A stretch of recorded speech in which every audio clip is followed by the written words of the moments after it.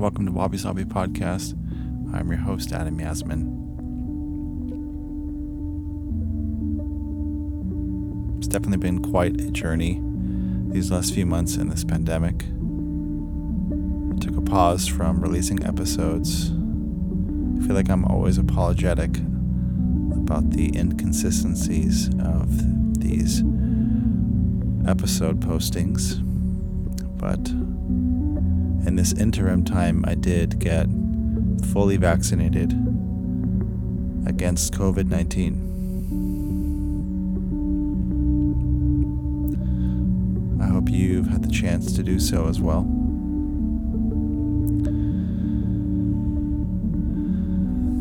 And if you haven't, please take a moment to make an appointment.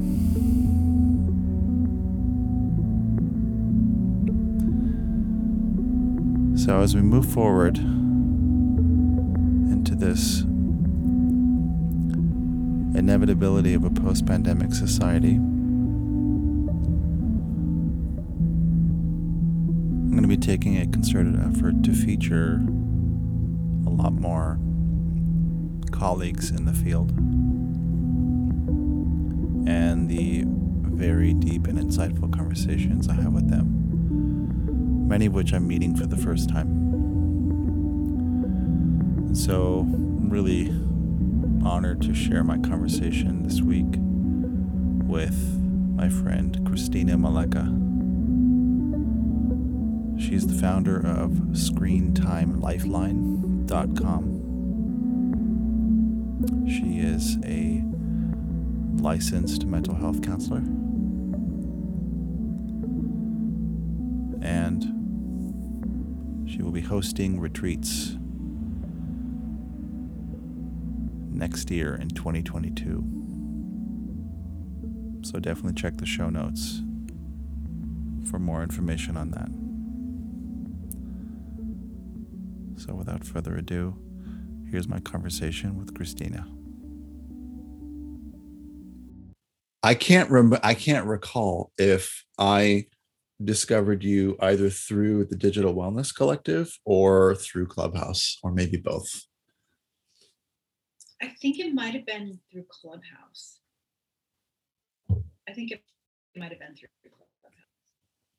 And you do something that I feel like I also closely relate to, which is help support people with tech overwhelm, with digital overwhelm. And you also are a psychoanalyst or psychotherapist? Psychotherapist. I'm a licensed mental health counselor. Yeah. Amazing. Can you talk about the sort of the weaving of those two fabrics together? Yeah. Let's see. Well, I mean, I guess I can go back to sort of what my career trajectory has been. I started out my career as a community organizer. So I've always been someone who's like fairly political. And I started my career as a community organizer working on like environmental justice, racial justice, corporate accountability stuff. And I did that for like a long time. And in my mid-30s, I went back to school to become a psychotherapist. And I really see that as a shift from sort of macro social change to micro social change. Because what I was noticing is that it's really hard for people to be change agents in the world if they're not regulated, if they're not working on their own stuff, if they're not healed. Because social change from, coming from a place of trauma isn't really effective. And so I also apply this kind of like systemic analysis to my work around digital well-being too. So, as a therapist, so I went back to school, I became a psychotherapist. As a therapist, I also take an approach that's not about situating problems within individuals. It's really about looking at larger, greater social context. So I consider myself sort of a politicized healer. And I have been a therapist now for like, I can't even remember how long. I mean, for a while I was saying 16 years. It must be like 17 years or something. And so I've had this front row seat to the digital age happening. Like I've watched it happen, because when I first started, Facebook might have existed, but I think it was probably only for like students at Harvard. So there wasn't any social media. There weren't smartphones. I've just really watched the change in people. You know, I of course always want to preface this by saying I'm not anti-tech. But I also think sometimes we go too far with that. You know, we're like, I'm not anti-tech without like being, you know, speaking truths about like, well, there's some stuff here that's like really harmful. So I kind of noticed, I mean, social media obviously is huge. You know, so the emotional costs of social media, you know, we know this, and probably your audience knows this, you know, increased depression and anxiety, weaker social ties, FOMO. I always talk about like, now, you know, when your friends go out to brunch without you, you can, you know you can know what your ex is doing for the rest of your life. Like that's harmful. So I've watched that. And people just starting to come in with lots of anxiety about what happened on social media. And really seeing that comparison piece, and also feeling like they're spending too much time on it. The other thing that I have really noticed is the impact of the change to text messaging as our primary form of communication, which actually causes a lot of suffering and confusion. You know, we don't have any sort of agreed upon etiquette around texting, or understanding around how are we accountable to each other. We lose like 70% of communication is body language. So that's gone. We don't hear vocal tone. And I don't know, like it's really a challenge for people. And I remember when people first started coming into my office and they were talking about having these like really intense conversations with their partner, or, you know, a family member or their friend. And it started to dawn on me it was happening over text message. And I was like, yikes. So of course I texted, you know, that horse is out of the barn. Like but I also just feel like we lost some commitment to accountability to each other through that. And it's caused a lot of disconnect actually, in people's ability to hear each other. And then the other thing, the uptick of the demands on us at work in general, to be always on, to be always available, and people having much higher rates of anxiety and a hard time regulating themselves emotionally, knowing themselves, like really taking that time for contemplation, having a hard time being alone. So that's how those two things intersect for me. And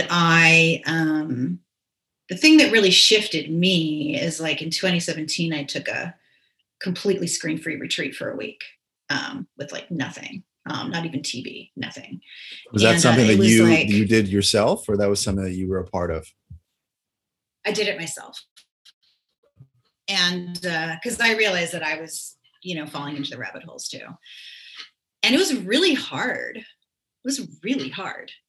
You know, we talk about, is this addictive or not? And I used to say, I don't like to use the word addiction, but now I'm kind of changing my mind on that. It was really hard, but at about day 3, it started to become pretty amazing. Like I really was able to sort of reflect. I mean, I'm 54. I was like 52 then, or I don't know, 49. Time goes so fast. But I was really able to like set some intentions about how I want to be spending the second half of my life, you know, and like really right size and really develop some practices for right sizing my relationship with technology. So I came back from that, and I'm like a very impulsive person. And I was like, I'm going to throw a retreat. Really not having any idea like what is involved with that. And, you know, I don't have any marketing background, but people came to it and it was amazing. And I love holding that space for people. I'm not digitally detoxing people. I'm giving people a different kind of experience. So that's kind of where it started. And it does intersect. It does intersect, and I see it a lot with my clients. But because of the ethical codes with my profession, they're separate. You know what I mean? Like if my clients want to work on that, they know that I do that. They can work on it. If a client knows that I'm having a retreat and they want to come, we talk about how to manage that dual relationship. But I never want my clients to feel pressured to engage in my side gig. And so I do work with it all the time in my sessions, but in terms of Screen Time Lifeline and my therapy practice, they're separate. Separate websites, separate things. But, I work with people a lot. Clients want to come in and they want to have their phone like on the couch next to them. And so, there's a lot of work like, why don't you put it across the room? And instead of reading me this text exchange with someone, why don't you tell me how it felt? What came up for you? Like, let's not get so caught up in the content. We're so caught up in content in our culture right now. So, that's kind of, I have like an attachment approach in my therapy practice. So I'm really aware of how important human relationships are just for co-regulation of our nervous systems and for survival. And I also, I'm a trauma therapist. So I'm also I really am mindful about when asking people to find balance with their tech, giving them tools to manage their nervous system. Because a lot of people are actually going toward that because they are anxious. It's kind of interesting. Like you go back to the thing that's going to make you more anxious to manage your anxiety. But if you don't have another tool, it's very, very hard to do that. So that's my long answer. I'm very, so you can be like, No. This isn't about me. I mean, it's my program, but no, I want to hear, I'm here to listen to the story. I set up this container to listen to stories and to have a connection with someone. So please don't there's no, and these are really long form, unedited, transparent conversations. This isn't like some, that's not what it's wabi sabi. I mean, this is about really aiming for imperfection in this context. So there's so many amazing things I would love to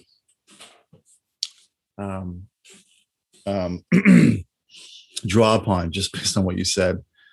I love that you've created this side gig, as you say, of Screen Time Lifeline, which is both a resource, what I understand, kind of a coaching. It's not coaching. I don't do coaching. Right. I do one-on-one work. I do community events. Yeah. Okay. You do events, and you do retreats, which look amazing. I went to your site and absorbed a lot of information and was looking at these retreats that you have set up for next year, which look incredible. And I really feel like at this stage of pandemic that, even given the fact that, pre-pandemic, people were already inclined to invest in immersive experiences. Yeah. It's going to be, it's going to be quite a, what's the metaphor here? Kind of I don't know. I don't want to make, I feel like we started off the conversation with like the toad in a hole, and that's not a bit just based on talking about breakfast. And it's like, I don't want to bring another animal metaphor of like bringing the hens to roost or like the cows come home, because we're not, this is no Animal Farm. And like, why do we do that? Number one, but I mean, it just sounds like, it feels like moving forward as we project into a post-pandemic society, and how deprived we are as a society, as a culture, for intimate,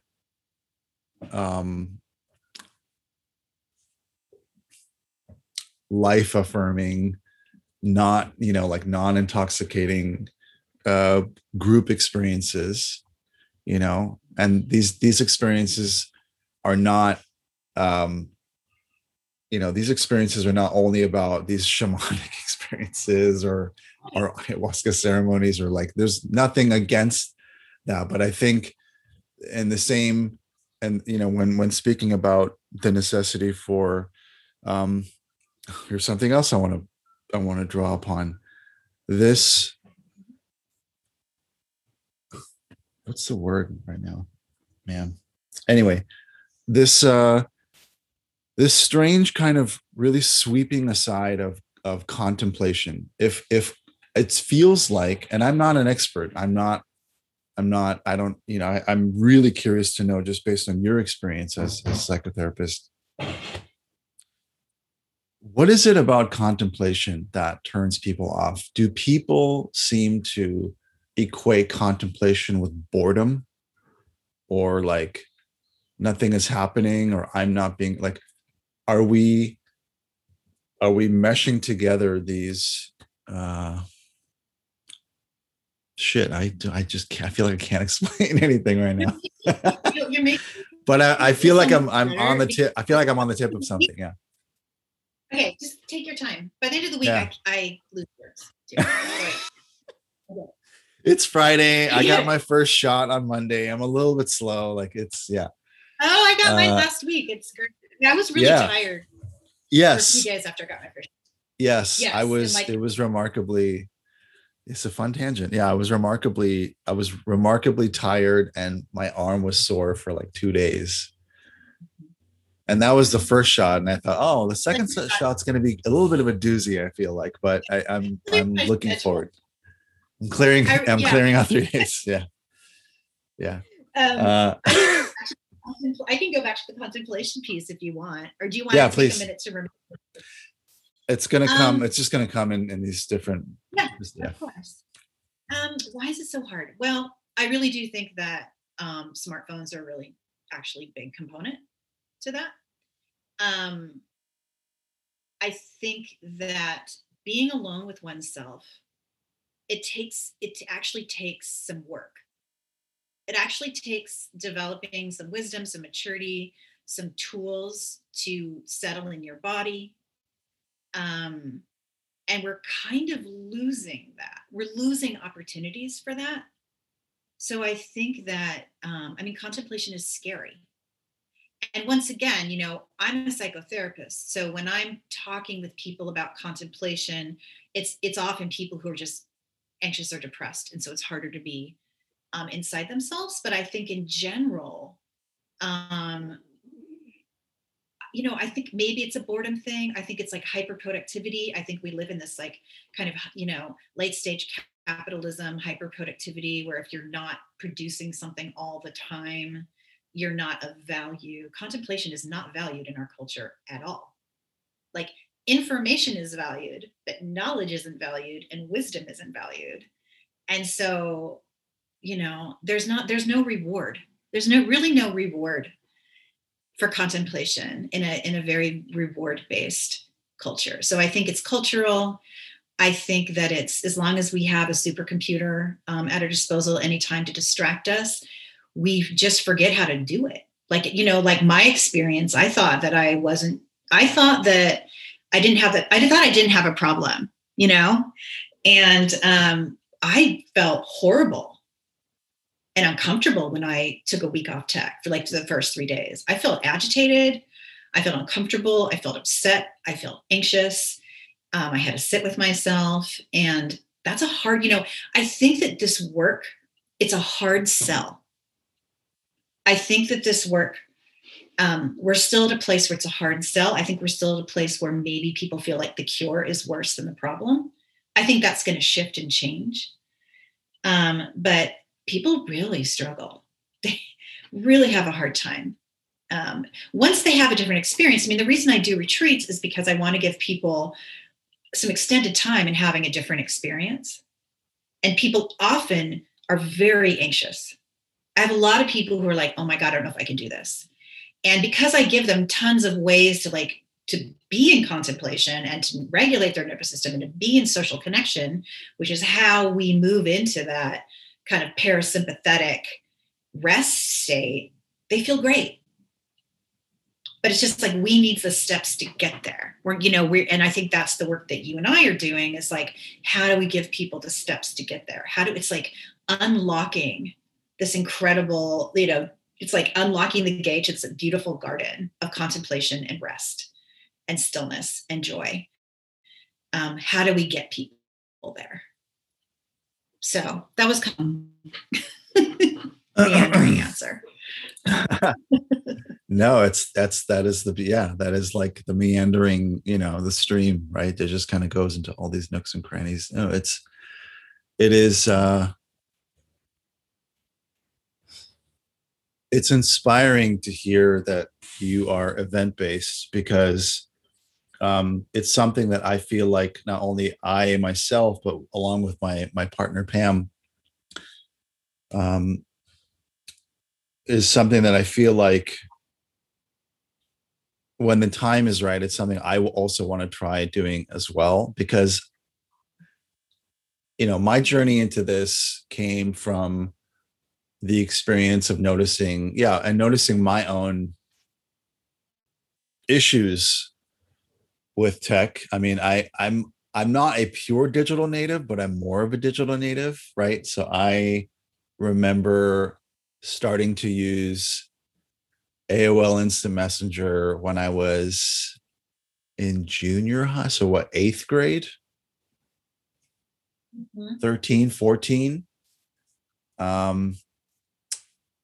High school saw the evolution. So in a 4-year period for me, saw the evolution from everyone having pagers to having Nokias. Yeah.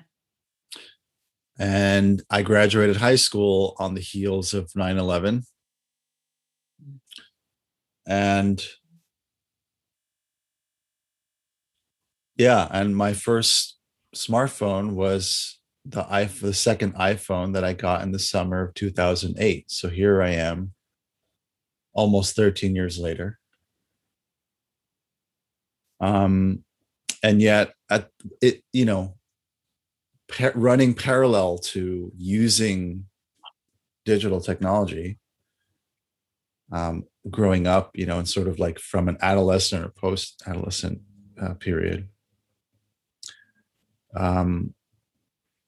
noticing how as an individual, the things that I valued were like playing music, friends,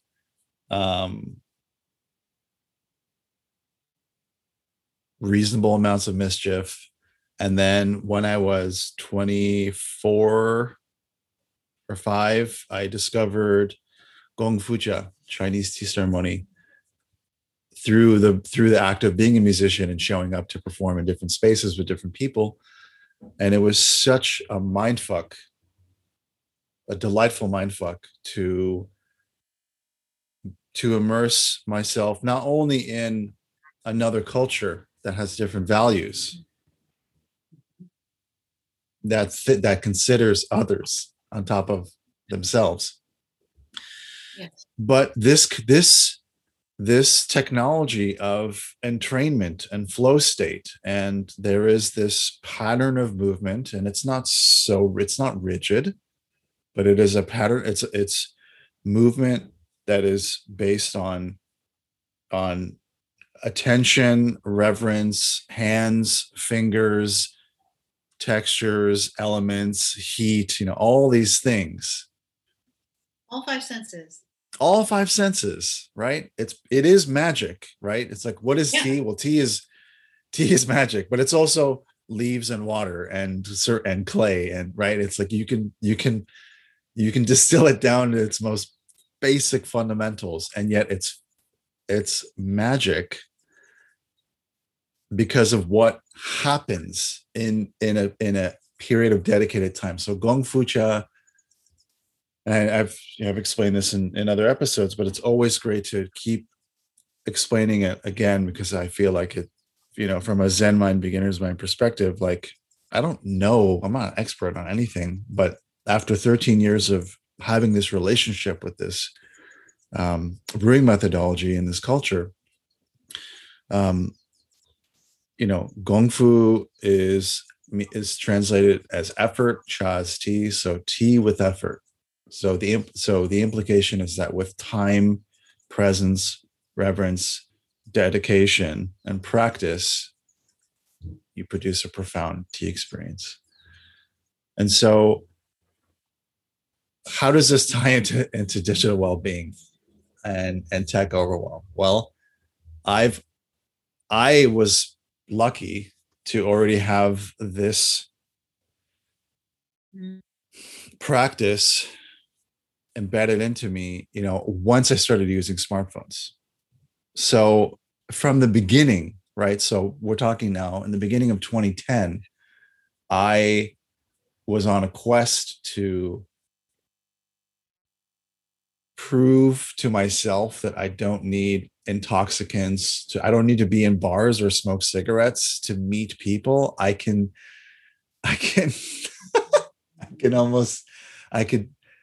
I can offer a space of conviviality and contemplation and tea and learning about tea wherever I go. And so I was this one man, like lily pad, this kind of roving tea ceremony at all kinds of events here in Los Angeles. And when I've been able to travel and be invited to do so in other places like New York and London and Reykjavik. And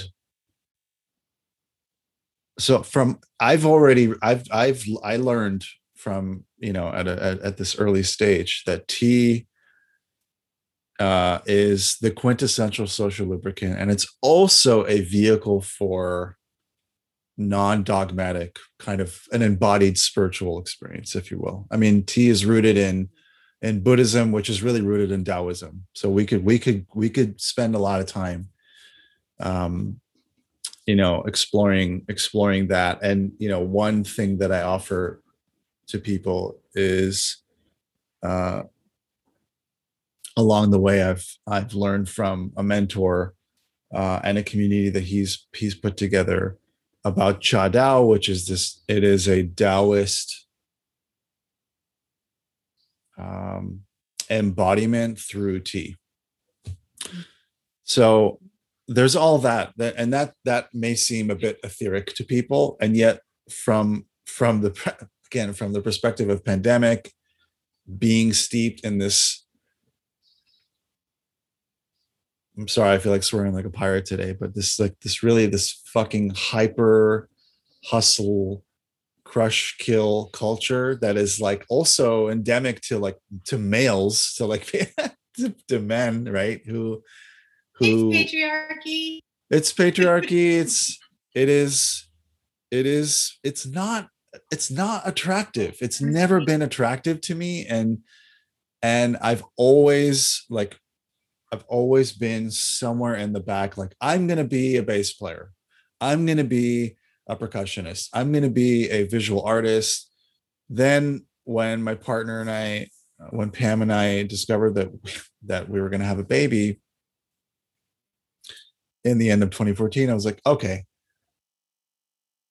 all right, I had a taste of musician life. It's not really for me. I'm not really dedicated. I love music and relating to people on those levels, but the life of a musician wasn't really appealing anymore. So I transitioned into what's known as UX design. UX was having this gold rush moment where everything was hinged on a work-life balance. This role, UX design, what is UX? It's user experience. What is user experience? It is advocating for users' needs and brand goals and creating a bridge to be able to architect digital experiences that serve both parties, which in a vacuum is basically fucking impossible. But and ironically, like digital wellness, it's also something that needed to be sold Yes. To stakeholders, right?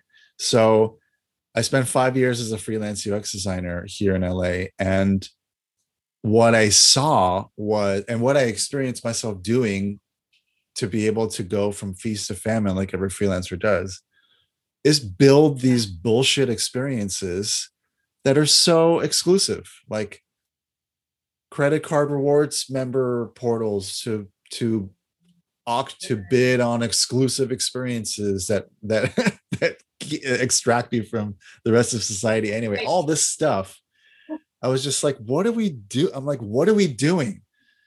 I hate that I have to keep saying yes to something when I don't feel a yes, because I need to feed my family and pay down my debts. And so and because of who I am as a person and what my values are, through tea and everything, I knew it wasn't going to last for me personally. And then the pandemic hit. And so like anything that wasn't working up until the pandemic went completely global, right? So I felt like, okay, I've already been a person that advocates for tea ceremony. I've shown up in places. I've shown up in places in the name of corporate wellness. Because one of the things that I did, as a side hustle to UX design was if I'd work with a startup or an agency for a period of time, some brief period of time, a few weeks later, I'd turn around and say, hey, so I know we're done with this contract, but I want to offer this service to the team to basically offer an in-office retreat. Retreats are great because it takes you away. It takes you out of the hamster wheel, so that you can grow as an individual, but also in community. But what if we can do this in office? We can put our stuff on airplane mode. We could dim the lights. We could be on the floor. Here's my cushions. Here's my tea set. I could give you information, but we could really just be in this contemplative space, which, yes, is intimidating for some people. But as soon as you cross that threshold of a few minutes, yes, parasympathetic activates, and you really can be in this receptive state where you can allow yourself to feel what you're feeling and think what you're thinking. Absolutely.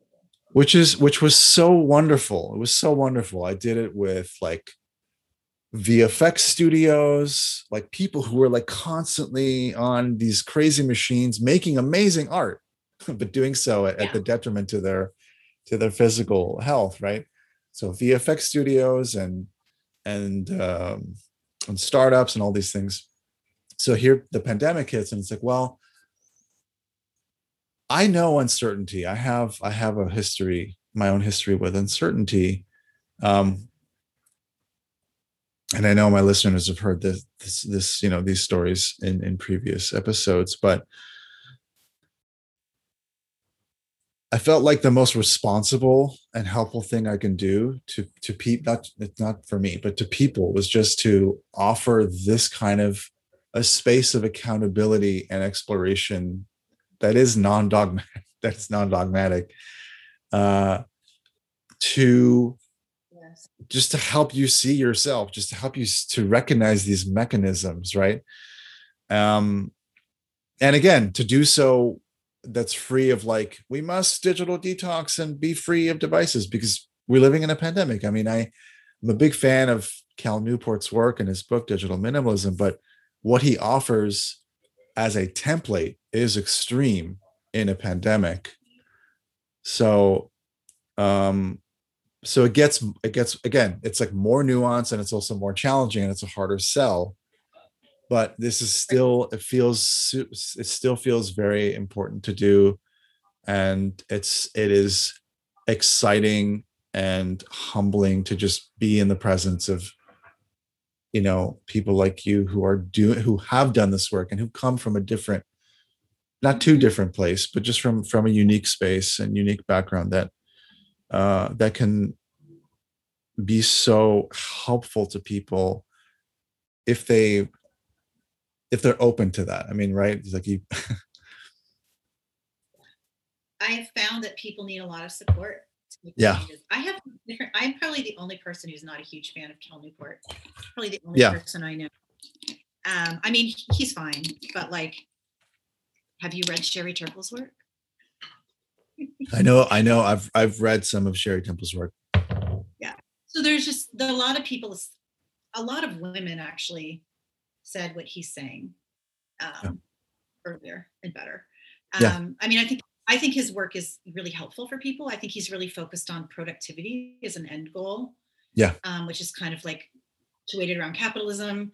I also think that his work doesn't really take into it. I think that his work is really great for men who have a partner who is taking care of the rest of their life. I mean, it's very, very privileged perspective on how to balance technology. And it feels almost kind of shaming. And, for me, I'm not so concerned about how much time you're spending on your phone.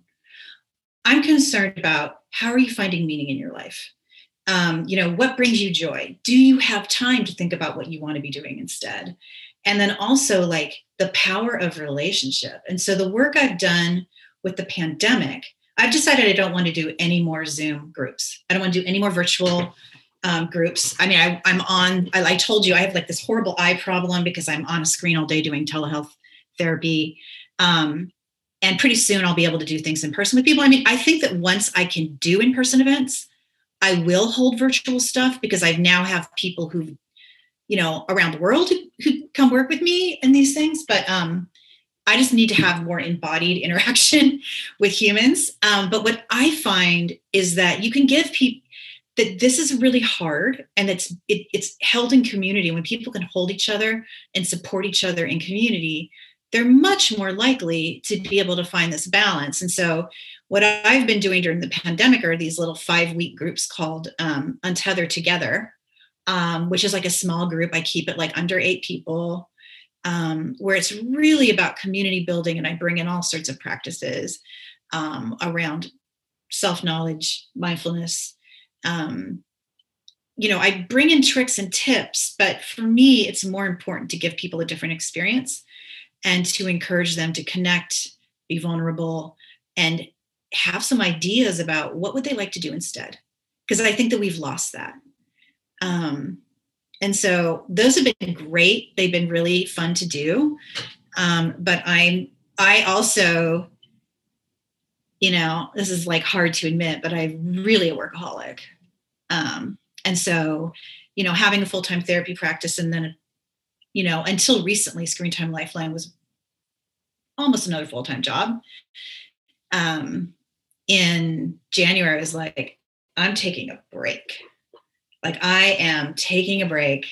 And so I've really, I'm going to get back with my retreats and stuff in 2022. Actually, because things are opening up so quick, I've had a lot of interest. And so maybe I'll do something in October, a retreat wise, and then go back to having like my in-person groups in Seattle. And I don't know how I got off on this tangent. Basically that I feel like this is a personal growth project that's best held in community, that people in community. I'm in full agreement. I'm in full agreement because I don't, I never thought like, I know a lot of people in the tea industry who have pivoted into virtual events and have done some amazing things. I mean, there's still a chance to have an authentic connection one-on-one with someone, like have a tea tasting, like I could ship out stuff and you can get it and we can kind of walk through, we could do some kind of digital hand holding together and stuff. Mm-hmm. And yet, no, I'm excited about the prospect of this vaccine, because I do want to be able to offer the service to people. It's what's given me so much meaning, given my life meaning in the last decade plus. It's how I met my partner, Pam. It's how I met my mentors and just met the most fascinating and wild people. And so I'm excited. I'm excited at the prospect of doing that, safely and responsibly somehow. I mean, we're in LA, so we'll be doing it outdoors, which will be a lot of fun. But I hope that like in some, hypothetical, like in the future, like that, maybe we all somehow could do these things together in these different pods and these different partnerships and all these things. Because I think I really, and just to circle back, it's like, I really do feel like it's risky that we're all opening up so fast. Cause I think we're going to be slamming I mean, I look at Europe and I'm like, we are 2 months behind Europe. The shit's going to hit the fan here. I hate to be so crass right now, but I do feel like we're like it, and it's like our daughter's in kindergarten, and it's like right now there's just been this hybrid schedule, and like most of the sentiment of the parents is like, I am fucking over this. Like, let's just do it. It'll be fine. It'll be fine. I trust everyone. And I'm just like, I'm going to be that guy. I'm with you 100%. No. Just because you want it to happen doesn't mean it's a good idea. I have rheumatoid arthritis. Exactly. I'm immunocompromised, so I've been really careful through all of this. But yeah, I do see a lot of magical thinking. It's also like, if your state has really stupid, if they're allowing people to dine indoors during a global pandemic, people are like, well, I'm allowed to. It's like, just because you can doesn't mean you should. But no, and I'm hoping, that's one of the reasons that I, scheduled most of my stuff for 2022, because I'm really hoping that at that point we can do this safely. Yeah. And if we can do it safely in October, I'll throw something together. But I wanted to go back to something you were talking about. Yes. Okay, what was it? Oh, talking about how the tea ceremonies have really helped you to have balance with technology. Yes. I think that's valuable to share with younger people. Like, for me, I didn't have a personal computer in my house till I was like 32 years old. Yeah. And so my childhood and young adulthood were wonderful. Like, I know that people get tired of like, it was better in the old days, and there are great things about now, but I also feel like one of the reasons that people don't want to hear about how it was different is because of ageism. Yes. We really value the experience of older people, or we just, and especially now things are so polarized between like boomers and millennials, and there's just so much ageist rhetoric on all levels. But like, I feel like for those of us who have had these experiences, mentoring, we know what it's like. Like, I know what it's like to have a social life without social media. And I know what it's like to be bored and to enjoy myself and to not have so much hustle in my life. And I want to share that with people. Yeah. I want to help people feel that. I don't want us to lose that as a culture. And I feel like elders and people even older than me, we do have something to offer in that space, because we've had, we've had an embodied experience of something different. And so, yeah, my thing, another thing that I did that was like really helpful for me is I also was an actor, just like doing fringe theater, and that acting, I loved performing. That was really fun. But actually the scene study classes where you're like working up with a partner to really go in depth with a scene, like acting is about listening. It's about being present. It's about being fully in the moment. And like that also has really informed the way I want to work with people, because it feels amazing. But I do think that I don't want to lose, I think about when I was a kid, when we went on car trips, I didn't have anything to distract me. I couldn't read. I get car sick. Yeah. And I would just sit there and just be in my Stare. fantasy land. Just gaze. Stare. I mean, even just gaze out the window. I mean, this is. Yeah. And when you can do that, yeah. Yeah, when you can do that, you start. That's how you develop a sense of self. Mm-hmm. You can't develop a sense of self if you are constantly distracted. And I want that for people.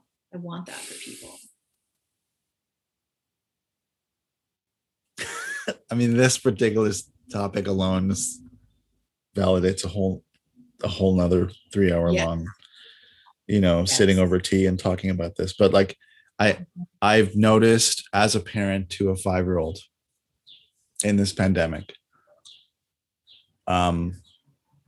So like, for us, we're not dealing with someone who craves social media. We're dealing with someone who craves connection with her friends or with other kids, and finding the ways to do that responsibly has been great, both virtually and in person. I mean, I've seen her. I have a childhood friend who has a daughter and they live in Colorado. And so we've never met her. I've watched them have FaceTime play dates in this last year that have blown my fucking mind, because it's so sincere. And it's like, we're going to take this magical window and like actually like hang out and play together, and like all these little things that like are like, it's not worth measuring or having a metric over. It's just to appreciate that there are sometimes that what we have at our disposal in terms of technology is magical, right? Arthur C. Clarke, any sufficiently advanced technology is indistinguishable from magic. Oh yeah, I totally agree. So to be reserved and like, this is magical, and it's not about just having glazed eyes, but like there are times when it's like, let's be real, like there's been magic, and and there's it's like the things that we struggle with as parents are, I want to watch that program or that movie, or I want to watch this thing, which is like, it's great to have so much control over the content and the platforms, but there's a lot of bullshit on these platforms, and that's a subjective thing, right? I'm not saying objectively there's a lot of BS. Yeah. I think that there's a lot of BS, and so to have to weed through and then to have time limits or all these things, it's good. It's challenging, but it's also good. And so the things that have really blown me away have been like audiobooks and podcasts for there's actually a show, big shout out to By Kids for Kids Storytime podcast. It's like it's like 3 or 4 kids or teenagers in like, I think Johannesburg, like in South Africa, who produced the show for the last 3 years. It's been absolutely a godsend of an experience that she will like, can I hear that story? 100% you can hear that story, because again, there could be, this is how I absorbed, as an autodidact person, a non-academic person, like I learned how to play music by listening to music and then learning about timing and rhythm and technique by playing along to what I was listening to. So to have audiobooks and podcasts and stories, not as a distractor, but as an enriching, another resource. Yes. So that you're not completely blocked off from the world, but you could be listening to the story of Hansel and Gretel while you're seeing the world outside the car window or something. Like that is I'm sure there's a lot of research on that. That's super important, and that I can't even draw up upon right now.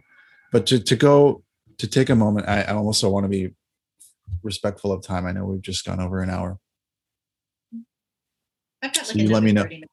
You got 30 I minutes. got Okay, another. cool.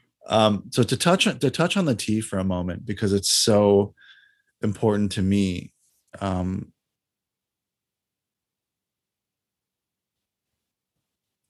Tea, the experience of tea, I realized, is the most elegant fuck you to productivity I've ever experienced, or to hustle culture I've ever experienced.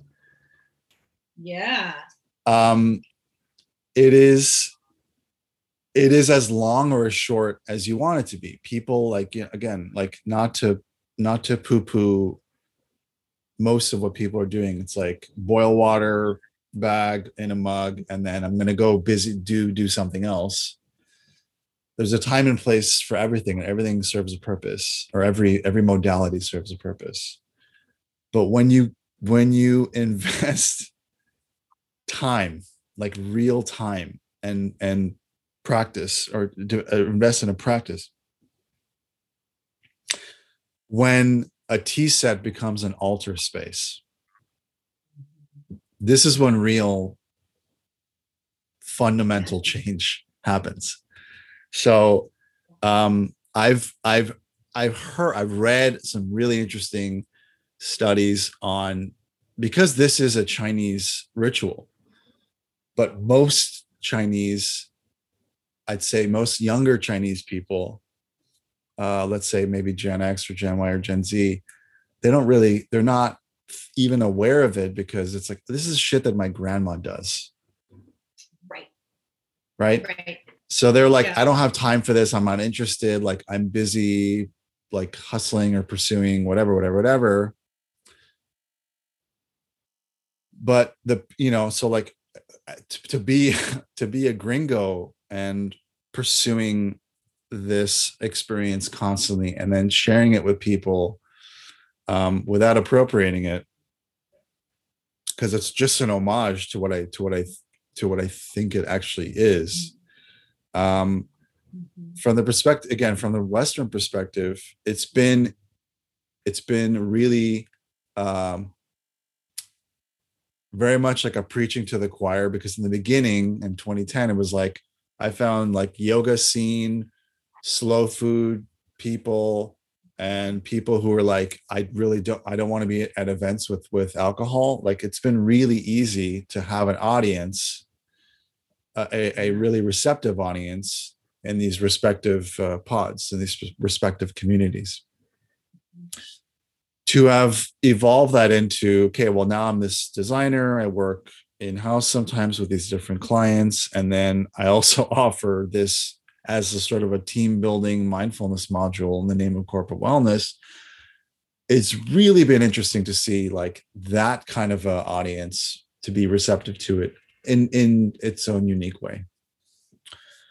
But there's still now so much to do as we somehow approach this post-pandemic society, because whatever was being sold as the promise of a work-life balance has been completely, our faces have been torn off, because we're living in a pandemic, and because people can't just be away from their devices at home. They're just like, well, I'm just going to work, or I'm going to like binge watch, or I'm going to like doom scroll. And like, that's the ecosystem. It's like, well,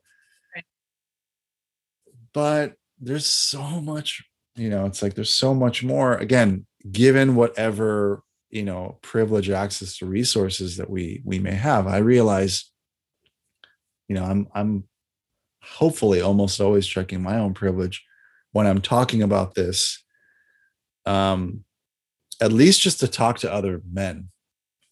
Not that that's my main audience, but I feel like it's time to kind of focus on men right now, because I notice that in terms of tea and even digital wellness, that the people who have been receptive to what I've been putting out there have been women and mothers.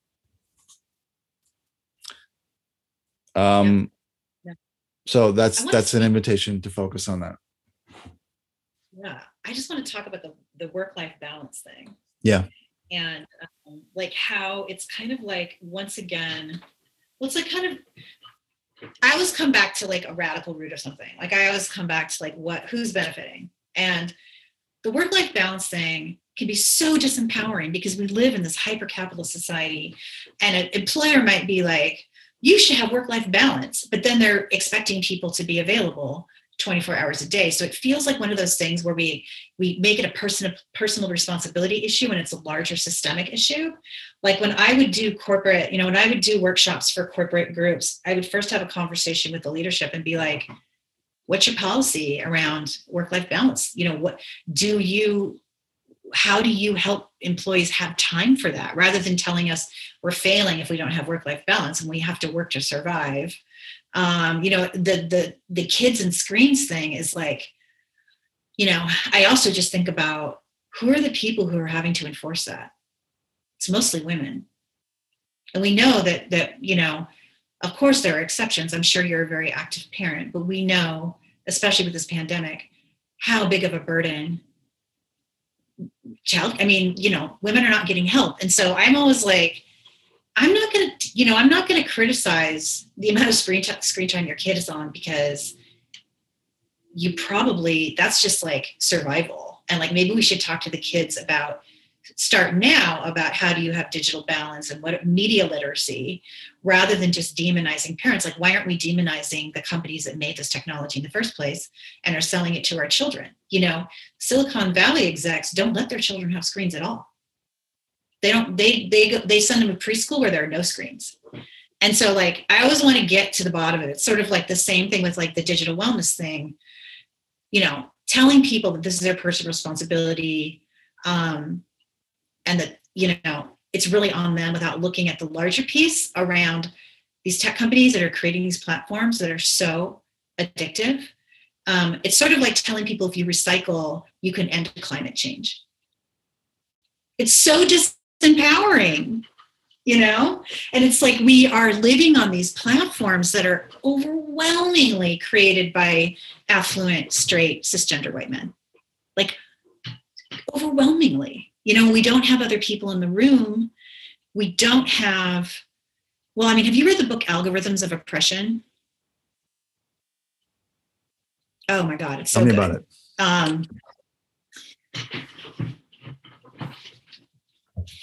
I have it right here, by Sophia Umuja Noble. It's this amazing book about how search engines reinforce racism and misogyny. And, when you have a group of people who really haven't experienced a lot of bias and they're creating a platform, they don't really put a lot of guardrails into it. They don't think about, how could this be used to harass people? How could this be used to silence people? So I just feel like the corporate piece is really important. And that if we're going to talk about this, if we're going to talk about wellness, if we're going to talk about work-life balance, if we're going to talk about tech-life balance, we also need to hold the larger systems accountable. Yes. People need to make a living. So Amazon, here in Seattle, like I've worked with a lot of clients who work at Amazon. Amazon is an extremely toxic corporate culture. People are expected to have their phone next to them at night to take phone calls at 3 a.m. Holy shit. And so they could have like employee wellness day, but what does that really mean? Like, so I feel like we need to both be working on this, once again, kind of micro level with individuals, groups, and also really pushing back around these forces that shape our lives and asking them to be more thoughtful, to be more accountable. It's really scary when you kind of step back and think about surveillance capitalism, how much it's changed the wiring of things. Yeah. I mean, when you mention Algorithms of Oppression, it also made me think of that documentary. I can't believe I can't remember the name right now because I haven't seen it yet, because I was waiting for it to be streamable, about facial recognition tech being created by, like two cisgendered white techies, is basically completely racist. And, just to be transparent, like one of the reasons why I chose my training with the Digital Wellness Institute is that one of the modules was purely focused on digital citizenship with a heavy emphasis on critical race theory and, touching on racist algorithms or racist, facial recognition tech. I've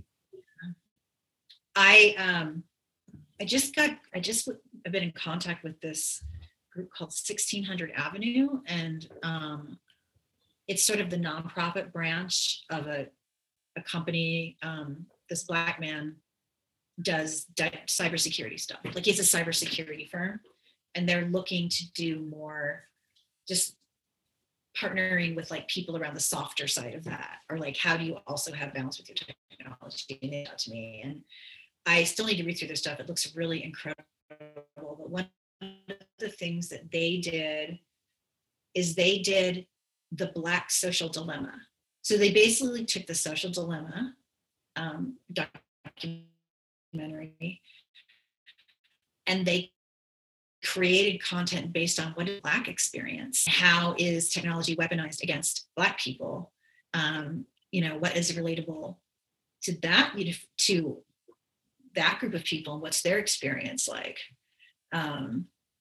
So yeah, I just think the more people we have at the table, the higher quality we're going to get in terms of our tech stuff. That was really inarticulate, but I think you know what I mean. Yeah, absolutely. And again, this is just another thing that corporations or whatever, I mean, from startup to enterprise, we need to constantly hit them with, because no matter how many times that they try and posture with like, what are these roles? Like head of diversity roles or something in these corporations, and there's still no like accountability behind the role itself. There's a lot of work to do there. So I'm looking forward to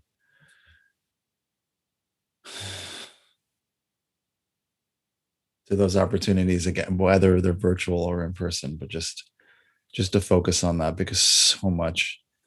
I mean, it's the reason why I developed such an allergy to it over my experience of freelancing, in and out of different cultures, different offices, different pecking order, different all this stuff. So,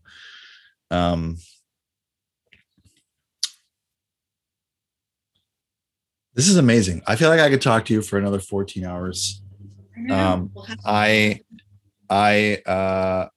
so grateful to you for the time and the space and the container. And I do want to bookmark this for the next, I hope like to talk to you again, like some next month or something, like just to keep touching on this.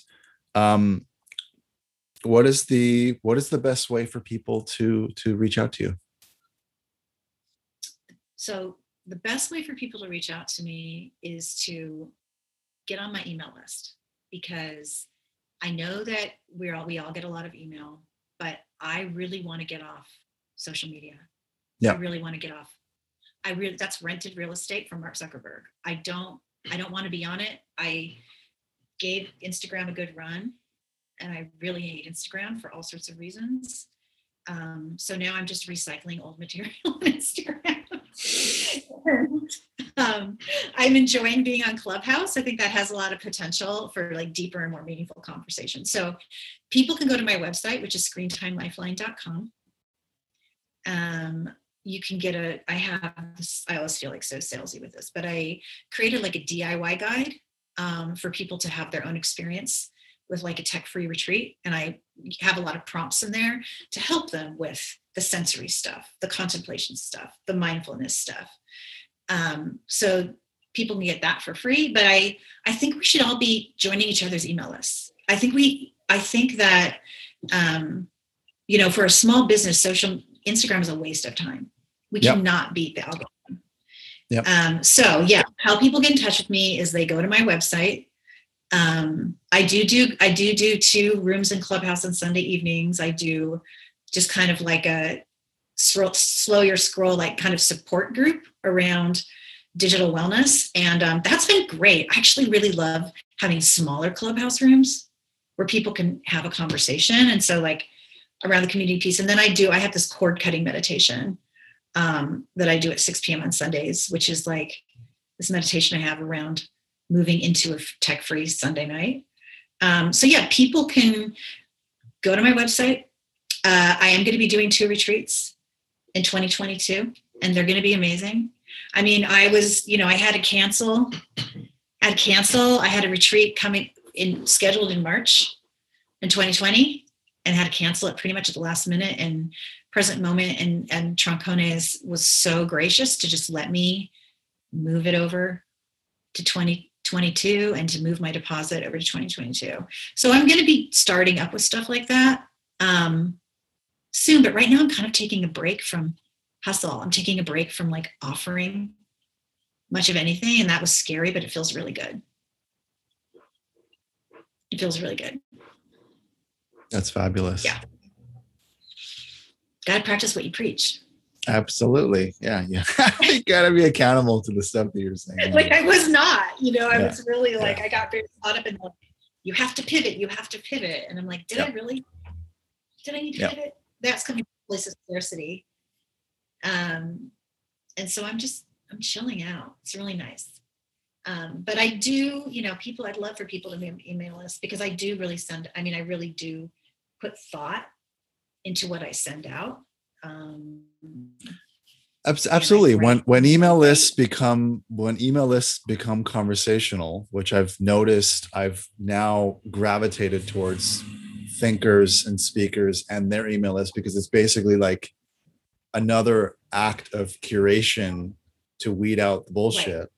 It's a wonderful thing to and it's timed right. It's like I receive it Friday at 5 p.m. so I can unpack it or be inspired by things over the weekend or into the next week, that kind of thing. Like it's email lists have become tasteful. So that's important to not send people a bunch of spam. Yeah. I used to send an email out I have a small but mighty group of people on my email list, and I used to do something once a week. But now I just do it whenever I feel like it. Yeah.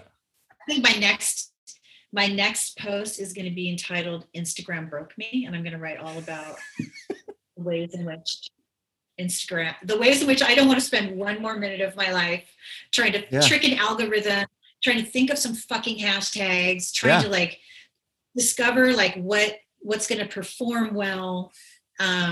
I'm just done. Yeah. I'm so done. Preach. Yeah. Oh, I'm so looking forward to the next episode. Christina, thank you so much. It was so delightful. So delightful. I really love the free form. I like that it was free form. Yeah. You didn't just like throw a bunch of questions at me. I like answering questions. Yeah, I don't think I'm a good question asker, to be perfectly honest. I think I am a space holder, and I'm just curious. So I never come into any conversation with any guest like with these sort of premeditated questions. So, for better or for worse. So, all right. Well, it's Friday. I hope you have a delightful weekend, and I'll talk to you soon. Sounds great. Thanks, Adam. Thank you. Bye-bye. Bye.